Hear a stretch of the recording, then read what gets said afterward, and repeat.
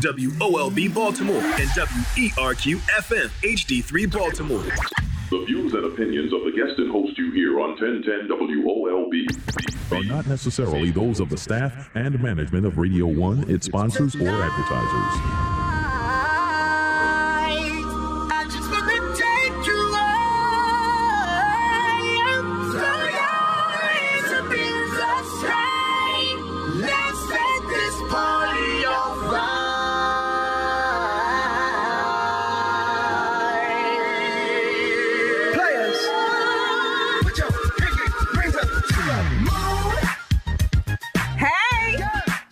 Here we are, WOLB 1010 AM. I know it doesn't sound like Donnie Glover, though. Doesn't sound like I got a little feminine voice here today. It's Marsha Hughes sitting in for Donnie Glover. You know how Donnie is. Donnie be working you. He be working you. But he woke up last night and said, look, I can't make it because I got something else to do. I think he's doing jury duty. So, I kind of worry about that room because I know he's going to be in there stirring the pot. But we're stirring the pot out here at WOLB 1010. And we're talking about the Black Engineer of the Year Awards Conference, #BEA 2020. And it is off the hook. Let me tell you, Mama, Daddy, and it's Larry Young, Senator says, Lottie Dottie, and everybody, you need to go over there. The Black Engineer, you want to go to BEA.org. You want to go over there. You want to register online to go to the career fair. Amazing people, companies are there to hire people who look like us in science, technology, engineering, and math. It's the largest collection of African-American executives, generals, admirals, college students, middle school students. I want you to bring everybody over there. Our future lies in STEM. Quit playing. Our future lies in STEM. You can go to school for 5 minutes, learn coding, and walk out making $30,000, $40,000. Oh, he's ringing the bell. Must have said something good. But we have some people on the line that we want to bring in, and we have somebody here in the studio, Charles Johnson Bay from Lockheed Martin. Dr. Charles Johnson Bay from Lockheed Martin. How you doing? I'm doing great, Marsha. How you doing today? I am great. Now, let me tell you about this doctor. This doctor, he's so fabulous, is actually from Baltimore's own. So let's give him a round of applause because he's now running Major Systems. Why don't you just talk about who you are and what you've been doing? So, thanks, Marsha. So I'm Dr. Charles Johnson Bay. I am from Baltimore, East Baltimore. Yay. Product of Baltimore City Public School System. Proud alumni of that. Polly, shout out to Polly. Also was a professor at Morgan. So shout out to Morgan, all my Bears out there. All that. So the thing that I want to also shout out to Hopkins, all the places I've been. So the thing that I do today is I run in engineering technology, a cyber innovations group where we look at what's the next generation technology and capabilities that's needed. I have a group of about roughly 1,000 folks across the world who are looking at this capabilities, looking at the talent, look at what our customers need, look at what the nation needs. And we're in all the skills that they have, we have right here in Baltimore City, we have in the listeners on this radio station. And when we talk about STEM, that's where we want to go. We want to make sure that these kids are prepared to do that. So Lockheed is how large? Lockheed Martin is about 110,000 employee business, worldwide, global security business. It's also one of the largest aerospace and defense businesses in the world. So what does that mean when you talk about aerospace? So I'm talking about things that fly, like planes, things that fly, that has a person or not a person, can fly without a person. A lot of people understand drones and how things are happening now. But, you don't need a person. It deals with materials. It deals with things that float, things that fly, things that are on the ground, things that you can control, all of those things. So what made you decide? How did you get into this place? little country boy from Baltimore, East Side, right? That's right. That's I'm from right. the East Side of South Bend. Okay, But that's right. how do you get from the East Side of Baltimore going to Poly? What was happening in your head for you to think about now running all these systems and traveling the world? I mean, Yeah. it's amazing, right? It's fantastic. So I certainly have to give the shout out to my big sister, Terry. I know she's listening. Great. But I went to Poly because of Terry. Terry went to Poly. Poly was an engineering high school. So I went there, and that's where I learned about perseverance, achievement, those things, some of the fundamental principles. And then I realized in myself that I could do it. I had the encouragement of my parents, encouragement of my family. And it was at that point I knew that I could be an engineer. And then I just kept going and went to Johns Hopkins and got a scholarship there from a Baltimore family. Gave me a scholarship to go to Hopkins, the Einolfs. And that's how it all started. And after that, I never turned around. I knew that I wanted to be a professor. There wasn't a lot of African-American professors. And so I wanted to do that. And that's why I went on and got a PhD and kept it going. So was there somebody that you actually worked with in school? I mean, did you have a mentor, quote unquote? I had quite a number of mentors. I think first my mentors start at home with my parents. My mom and pop, they're listening. That started with them, certainly started with my sister. And then started with my friends. I have a lot of friends that I went to Roland Park with who are there for me. And then I had professors at the schools I went to that really helped me. And one of my greatest mentors was my advisor for my doctorate degree, Pete Water, one of the smartest men I've ever met. And he helped me always learn to question and question and learn. Oh, question. That's right. A lot of Always people are question. afraid to ask questions. They are. And, you get lost in the madness. There's so much movement around you. How is it possible for you to learn and grow if you don't, you're Don't ask questioning? the question. If you don't ask the question, if you don't understand, sometimes people look at me like, because I'll say, wait, what? What is that? I don't know what that means. How you spell that? I don't know that word. But that's how you learn. That's how you learn. You got to be humble to learn. Ooh, And say that one more time. You have to be humble to learn. Oh, I got the bell ring. Yes, All right, that said something good. That's real. That's all right. You do. Because your pride comes before a fall. Look out. Look out now. Right? Tell them that's right. That's right. And so you have to be able to jump out here. Now, you're going to be with us all day. So let's sit I'm hanging down. out with you. You're going to hang out, and I love that because we've been hanging out on the phone That's for a couple right. weeks. So on the line on hold, I think we have Carl Eric Fonville. So you're General Motors. What do you do with General Motors? Oh, well, I'm in engineering here at the Tech Center in Warren, Michigan. My field is computer-aided engineering, and I work primarily on, which doesn't sound glamorous, assembly and sealing, but we have to assemble vehicles and everything has to feel, so that's what we have to keep an eye on. And we do a lot of that here in the engineering building. So you're with General Motors. How long have you been with General Motors? Oh, it's a little over 30 years. 30 years. Wow. Wow. How did you even get there? You've been doing some amazing things for the last 30 years. What brought you to this place? Well, actually, I was interviewed and turned down the job, but the guy called me back and offered me the job a second time What was the job? for doing engineering at General Motors. I enjoy it a lot now. Been here a long time and have a very good career at it. But wait a minute. So did you grow up in Detroit and you saw cars and that's how you got to General Motors? What got you excited about engineering and working on all these systems? No, I actually grew up in California, What part? Albany, which is next to Berkeley, California. Oh, okay. So that was a party central back in the day. But right back in the Did you take things apart? Did you take things apart when you were younger around Berkeley? I took things apart all the time, but I was able to put them back together. What were you taking apart? And how old were you? Electronics.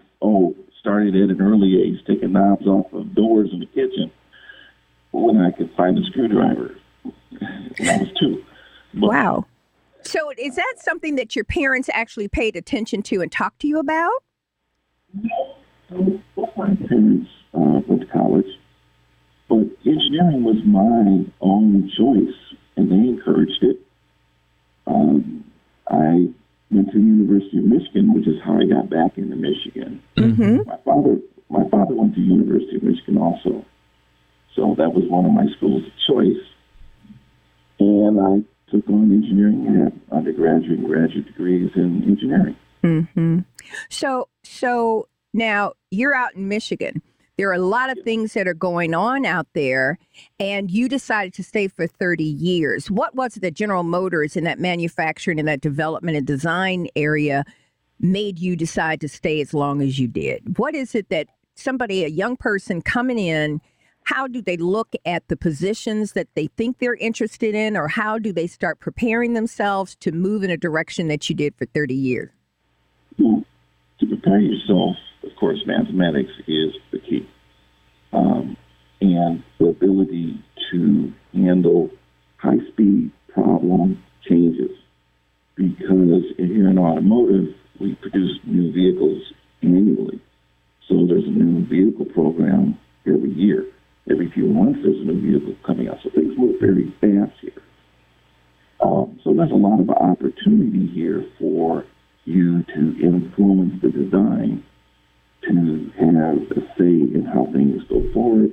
And when you see your product rolling down the street, you say, I have something on that vehicle. Right. That work. Yeah. There's a lot of pride there. So I see my results on the road every day.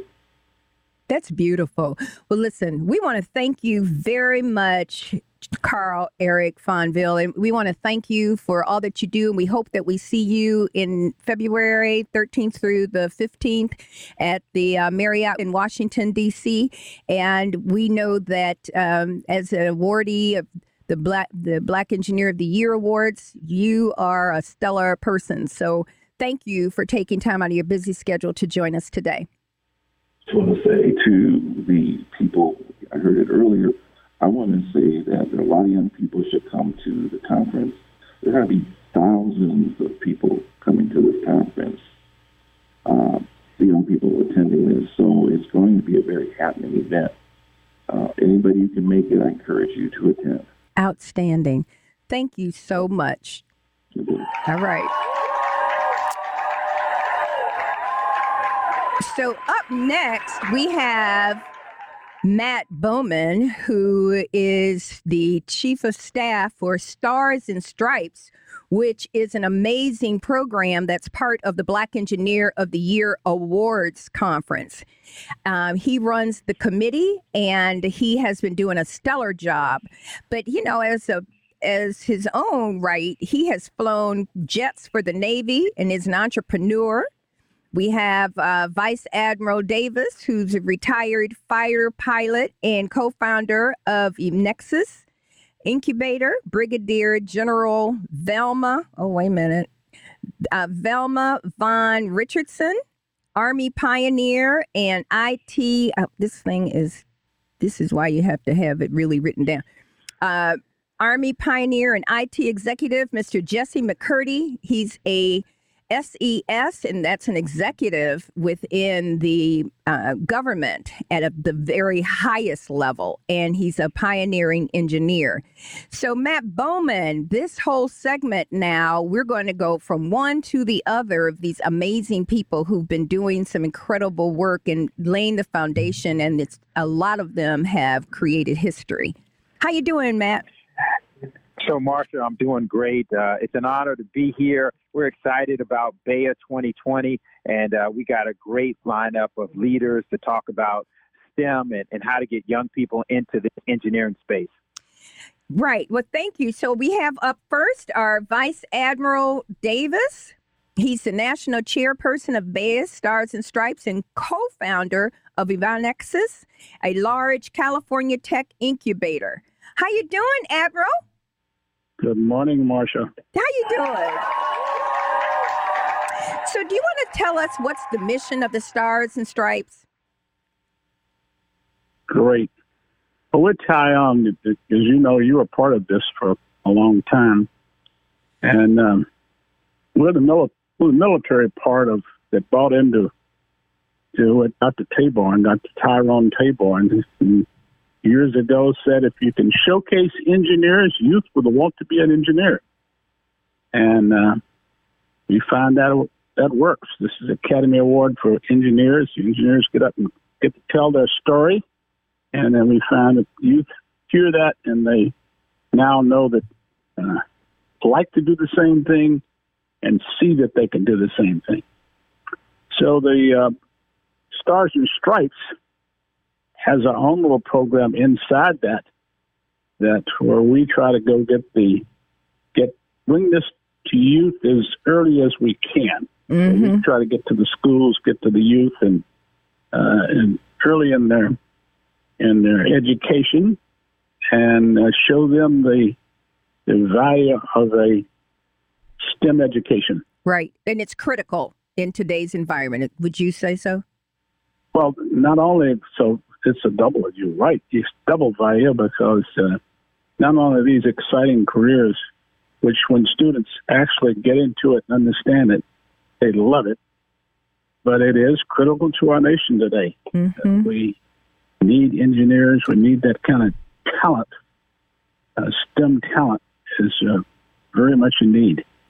But we also need minority businesses in STEM as well. And it looks like the Stars and Stripes have been focusing on this Evonexus incubator. Could you talk to us about that? I'm excited. Well, this is my other passion, but it's really about first once you understand a little bit about STEM and you decide on a STEM career and you get into it and you say, well, and you're working for a big company like the young fellow was before, the General Motors you had on here a little bit earlier. Then they start getting some ideas of their own and say, why don't I have my own company? And so that's what we do here at Evonexus. This is about letting young entrepreneurs find problems they can solve and have the opportunity to solve it and have their own company. So now in this incubator environment, how do you help build them? I mean, you have the mentoring program, but what other surrounding wraparound services do you have over there? Oh, it's everything. It's from, in other words, we walk them through when we select them into our incubator. They're usually here for about 2 years. So we help them all the way through. The first thing, of course, you have to do if you're working on a product, you want to build some sort of model of that product that you can show it has value. So we help them with that part. Once you get that done, then you usually have to go out and get some dollars to be able to hire employees and that sort of thing. So we help them with that also. Mm-hmm. So we're here to walk them through all the way. Sometimes we'll have people come in who are very experienced in this, and they need help in certain areas, and sometimes we'll have folks right out of school who come in and don't have any experience with this. Right. To give you one little example, we had a young fellow who was in college, and he was worried about the noise next door his roommates were making. So he came up with a little device to shut that noise out. And right. I love it. He didn't know a thing of it. He's not even finished with college. He's just midway through college. And came over and showed us what he had in mind. And to make a long story short, he ended up being able to sell that business to Bose, and now it's part of headphones you can buy. And it's finding that need and being creative and allowing, Admiral, I call it letting your brain breathe, right? So that you can just imagine the impossible and the possible. That's right. So it's a real advantage to some. If you're at a place where there are lots of problems, mm-hmm. then you see those problems and sometimes you can figure out a solution to them. Absolutely. So now this whole national security imperative of STEM, can you talk a little bit about that? I mean, where are we right now? I know we've got a lot of issues that are going on and, security is real critical. And a lot of people are trying to figure out their path and what they should do. How do you think they can be assisted?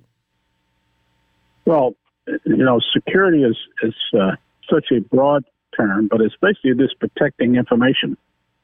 And you've got that information in lots of different forms, number one. And then now that we have the internet, and we're using it for so many reasons in the house, you have so many ways that people can get into it.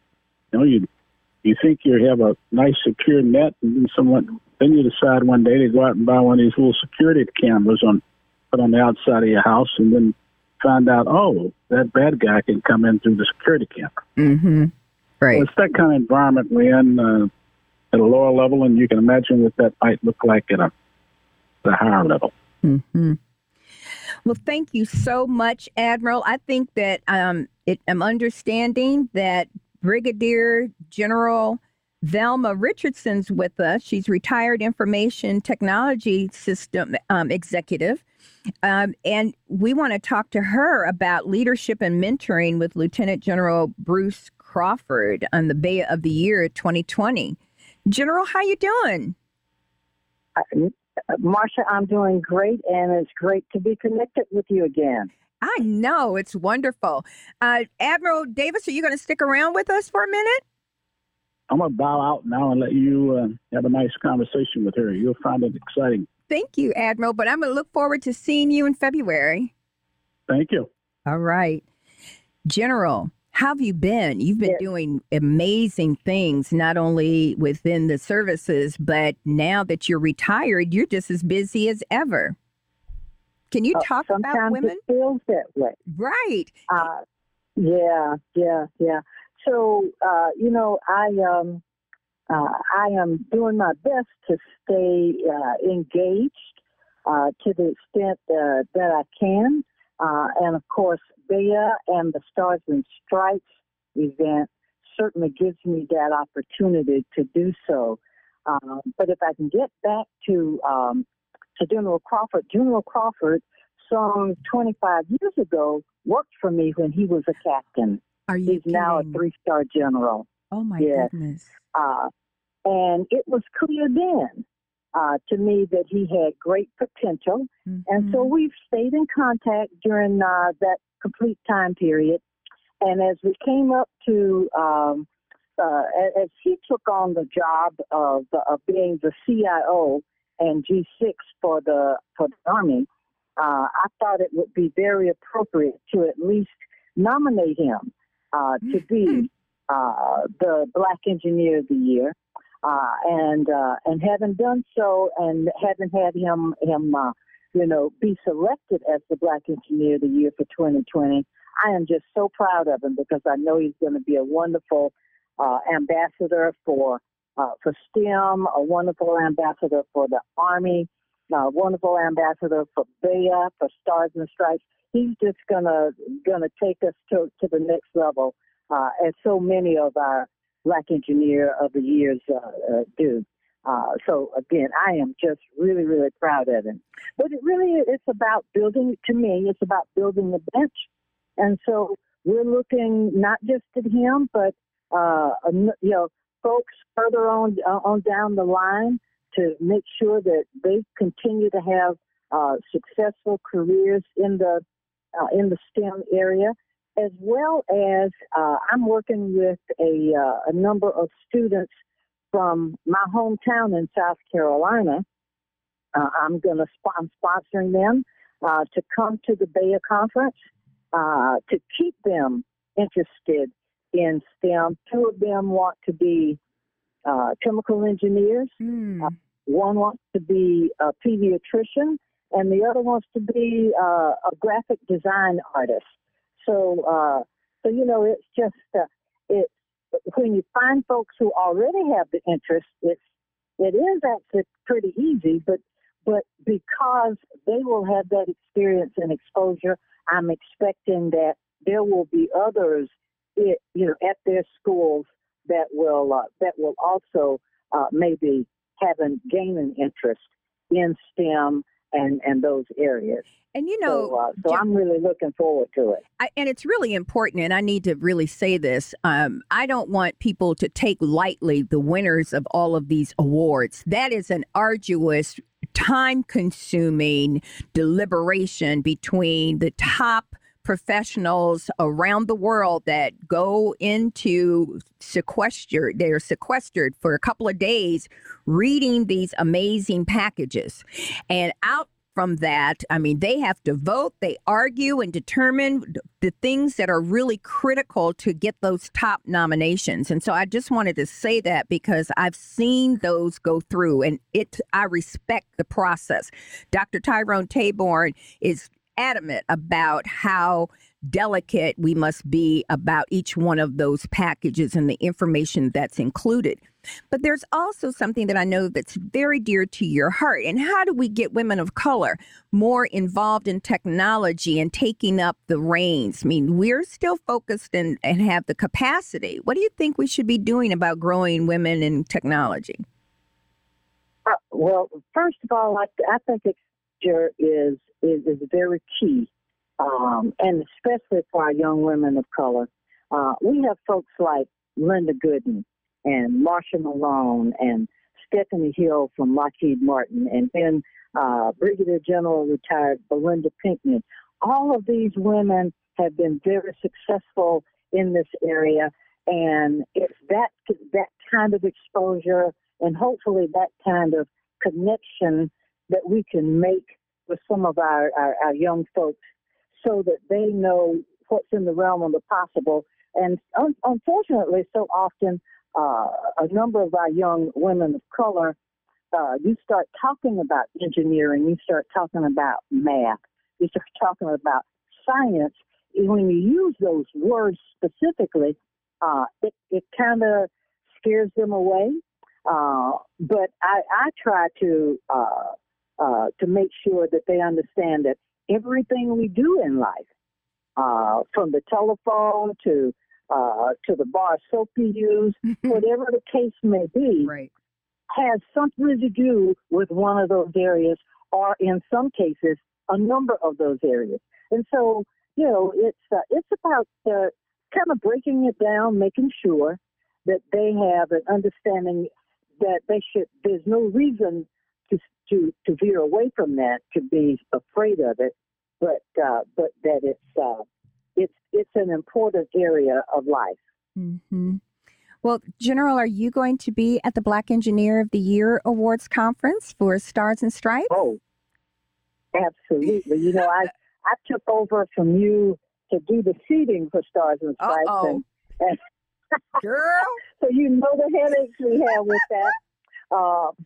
But nonetheless, we're expecting, I think, a big crowd, probably 1,400 as usual, for the dinner, and just a tremendous presentation by the Marine Corps. They are our featured service this year. And they've been on top of things. So nice. And I'm going to make sure that my students get to see all of that, so they have the exposure that they need to have. And that whole night is amazing. All these African-American military personnel in their dress clothes coming and walking across the stage. And it is amazing. I get so tickled. It's so, you don't see that. We always, the negative that you see of everything in the news. And to just see this power and to see these people who've been leaders in their community and moving the process, we have so much to celebrate as a people, and particularly in our armed forces protecting this nation. And it's just wonderful to see so many of us doing so much and at the highest levels and on the ground. So thank you, ma'am, for your service. Well, thank you for having us on and letting us talk a little bit about Stars and Stripes and Bea, because I hope your listening audience will take note and will come out and become a part of it. Thank you so much, General Richardson. We appreciate you. Thank you. Our next guest is Jesse McCurdy, who is a senior executive, SES, from the Naval Department. And so are we here? Do we have SES McCurdy? Yes, I'm on. Hi, how are you? Hello, how you doing? Great. Can we talk about SES and how you got there and what that means and what you've been doing with the Navy? Oh, sure. Well, I'm a graduate of Howard University in electrical engineering many years ago. And as a result of me having that degree and then going on to do some other studies, but primarily that degree, I was able to attain a position right after graduation as an electrical engineer for a private company. And we worked on various test equipment, designing test equipment, and also testing for testing certain systems within some of our Air Force airplanes at the time. I worked for 10 years in private industries at about 3 or 4 different companies. Which ones? And well, I worked first I started off at Emerson Electric. I worked for Vitro Laboratories. I worked for Automation Industries, and then I worked for Beta, which was a contractor for the Department of the Navy doing research on naval ship systems. Mm-hmm. When as a result of working for Beta, I was able to apply and really working for Beta. I actually worked on site for the Naval Air Systems Command, which is the command that's responsible for the design and development of all of the Navy aircraft. Huh. So as a result of working there as a contractor, I was able to secure a position with the government. And from there, after about 10 or 15 years with the government, going through all of the GS grades, I competed for a senior executive position, and I didn't get the first one. Okay. But I kept persevere. I kept going, and I kept getting more experience. The second time I competed, I was able to get the senior executive position within the Naval Air Systems Command. And as a result, I rose to be the Deputy Systems Engineer for Research and Development for the Naval Air Systems Command, having about 10,000 engineers working for me. Wait a minute, say that one more time. How many? 10,000. 10,000 engineers work for you. So you're the top engineer at the Naval Systems, right? That's correct. That's exactly wow. Correct. And so these engineers were all over the country. Mm-hmm. So when you look back on your life, and if you had it to do all over again, because this is massive, who even knows that you could follow a track like that, right? But it's that STEM concept that gets you there because that's where the jobs are, right? But what would be correct. 3 things that you would do differently if you could? If I could, I guess 3 things. One of the things I would do would be to continue my education and get maybe 2 master's degrees. In what?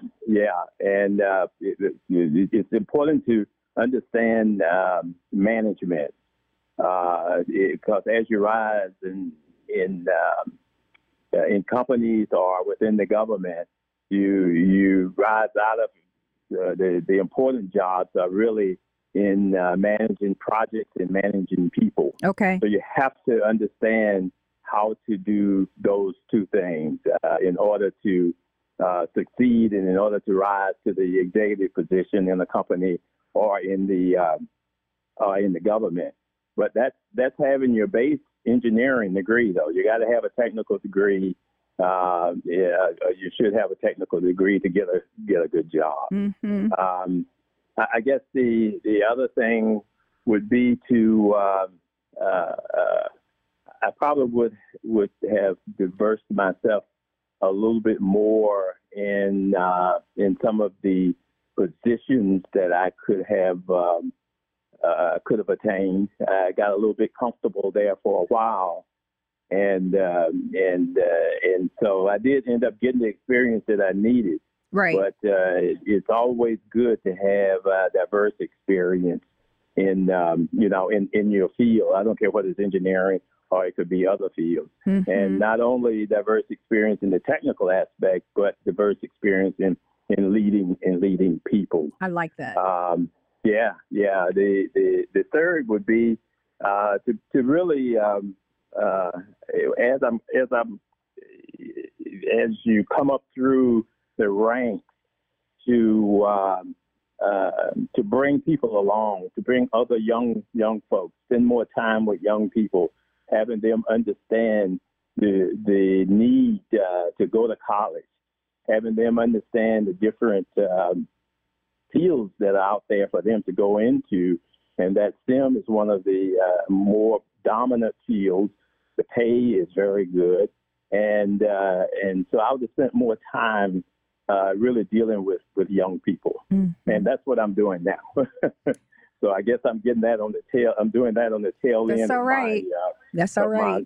My life, you know. But you're doing it. That's the piece. Yes, that's the most important. You're doing it. And we need more people like you. And that's why the Stars and Stripes are so important, because they do. And, you know, last year I went in and that room was packed with young cadets and young people. They were in that big old room. I mean, it was wall to wall. But the information that is being distributed, we're not going to get that anywhere, you know, and around the country, we're closing schools and children are not getting the education that's really need for this century, right? We're in it now. And so how do we do that? And people have to reach out and do that. And we appreciate Stars and Stripes and all of the men and women in the services that have supported this, because it's critical. And it's critical from the mission of developing a future and the legacy for our people. Absolutely. Well, one of the that big room that you talk about, where all of the students are, and it's 400 or 500 students, and then they break up and go to different rooms during this conference, which is this year is February 14th. Valentine's Day, but the students break up and go to different rooms, and in those rooms they sit around the table with senior military and government officials, and the officials introduce themselves and take questions from the students. Right. And the students, it's kind of like speed mentoring. The students will be with a group of 5 executives, and then they'll move on to another group of 5 executives for a period of about 2 hours. That's outstanding. That's huge. That is outstanding. Now, that's huge. There's an offshoot from that came about 6 years ago, 7 years ago, that's called Sustained Mentoring Program. And what we found was that we would leave after those 2 hours of mentoring there at the during the conference. We would leave and we wouldn't see students again for a year. So what we started doing was asking schools if we could come in and mentor a small group of kids who needed mentoring, needed to be kind of nudged a little bit for about an hour every month. So we've established ourselves into 5 schools. We're getting ready to go into 6 schools, and we have expanded as much as we can, as long as we have mentors. All right. Now, the mentors are senior executives and military people.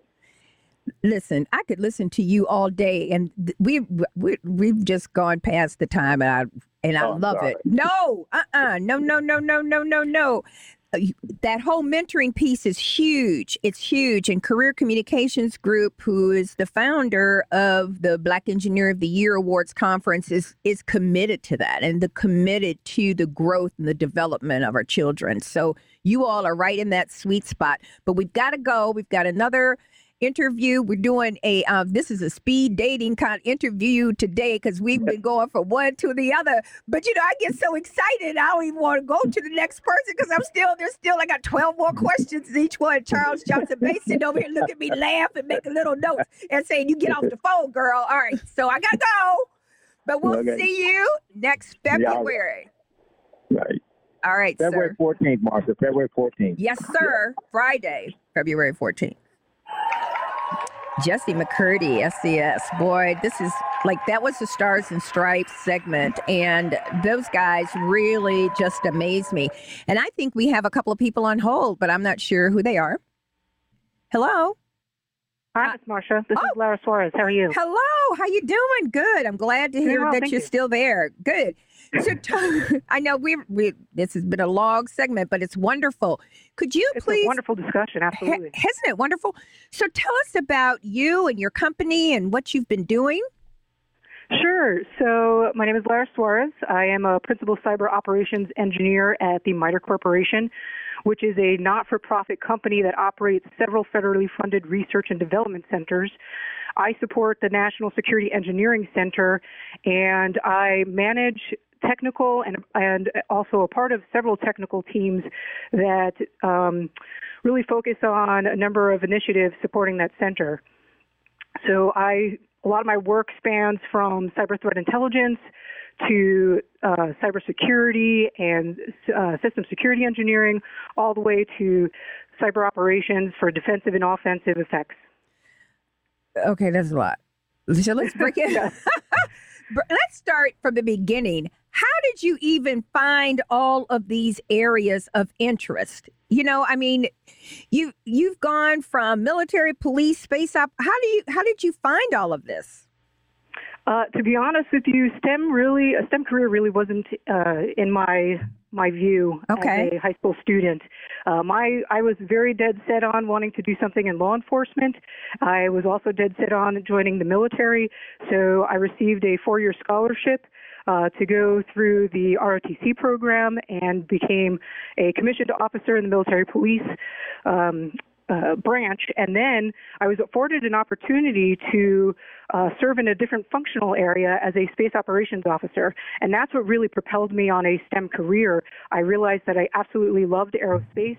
And then when I entered into the public and private arena with Booz Allen Hamilton, I realized that there was a serious intersection between space and cyber. And so I propelled my career, shifted it to become a cyber subject matter expert, and did a number of space initiatives where focused on technical advancements and defense of our space assets. Okay. Cybersecurity, but then you've added a couple of layers there. How did we get to? Yes, you did. Yeah, that was interesting. So, what made you make this transition, and how did you see the transition to make it into bring in this other layer of specialty? So what's fascinating is within cyber, there's a number of different areas you can really dive into. You can dive into the IT and building infrastructure. You could dive into the cybersecurity aspect of ensuring that infrastructure is secure. You could also do a number of different things where you're making sure that it's secure from threat. So the threat perspective was very interesting to me. I truly enjoy understanding the perspective of what that threat might look like, what that threat is today, what it might look like in the future, and how we can develop systems that would mitigate against those threats. Mm-hmm. So that was an area I really wanted to get involved in, and I had an opportunity to do that. Later on, it's really understanding, particularly for space systems, is we're in a contested environment. So how do we operate within that contested environment when that becomes an issue? And how do we sustain ourselves, become resilient? And that's incorporating a lot of defensive technical aspects that we need and ensuring that we have cyber defensive operators on the floor with our space operators so that we can make that happen. Well, you know, it's really funny, Laura, because Charles Johnson Bay is in here from Lockheed, and as you're sitting there talking, he's nodding his head. He's just nodding his head. So those are clearly important issues that we need to be dealing with, right? Yeah, they certainly are. And you know, when she talks about how do we stay resilient, that is the thing. How do we continue to do what we need to do in spite of other folks that's trying to stop us from doing what we need to do, like voting. But anyway, all right, Laura, we got to go. We got a couple more people, but thank you. I hope we're going to see you next month at the Black Engineer of the Year Awards. Yes, I will be there. And you're a winner, and so we're really excited to learn more about about your accomplishments. Thank you so much. Great, thank you. All right. Take care. And I think we have one more guest on the air. Yes, Marsha, this is Dorian. How are you? Hi. Hello. How are you? I'm doing good. Is everything going well with you? But I'm moving fast. I'm glad I drank my coffee this morning to keep up with my tennis shoes on, keeping up with you all. So you're from the Department of Energy. Can you talk about your title and what you're doing and what's happening at the Department of Energy? Well, yes. Actually, this is something that's probably your listeners may not be aware of, but kind of the Department of Energy, a lot of the missions the Department of Energy has, they use what they call joint ventures between various companies that actually support those joint ventures. I work with Huntington Ingalls Industries, which is in a joint venture with BWXT Technologies, and we are supporting the Los Alamos Legacy Cleanup Contract. And that company what? The what? It's the Los Alamos Legacy Cleanup Contract. It's and the company we have is actually called Newport News Nuclear BWXT, which is N3B, which does the work. Okay, that sounds like a submarine or something. It probably does, because actually Newport News Shipbuilding, which is also a subsidiary of HII, is the world's. We build all the aircraft carriers and submarines for the United States Navy, and that's kind of how we got into the nuclear business here, doing the work for the Department of Energy. Don't you like that I knew that there were submarines over there? I mean, really? That's kind of cool. I was very impressed. Okay, I got a couple more of those. But okay. Tell us how that impacts us as a people, as a nation. What's that critical piece there?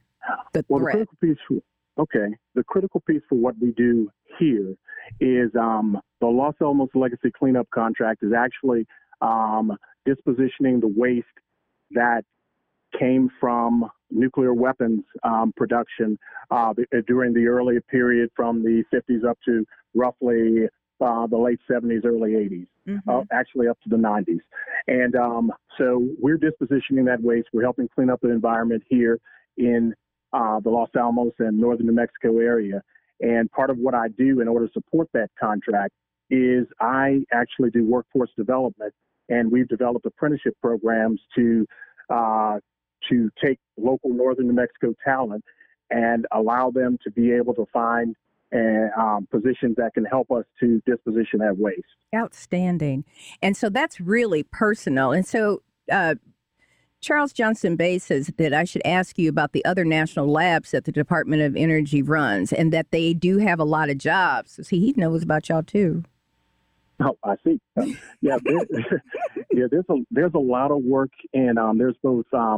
There are two departments for the Department of Energy. They have the Environmental Management Department, which does a lot of the kind of the cleanup work that I'm talking about, cleaning up the environment, and they have the National Nuclear Security Agency, which actually does more of the weapons production work. And those labs, which are positioned all over the country, there's some down in South Carolina, some up in Washington, but a lot of work, a lot of STEM production that's coming out of those labs, and a lot of opportunity there. All right. Listen, thank you so much, Dorian Newton. We really appreciate you, and we're going to look forward to seeing you, and congratulations on your award. And we'll see you February 13th through the 15th in Washington, D.C. at the Marriott on Connecticut Avenue for the Black Engineer of the Year Awards Conference. #BEA.org. Oh, I guess it's not that. I just said that wrong. It's #BEA 2020.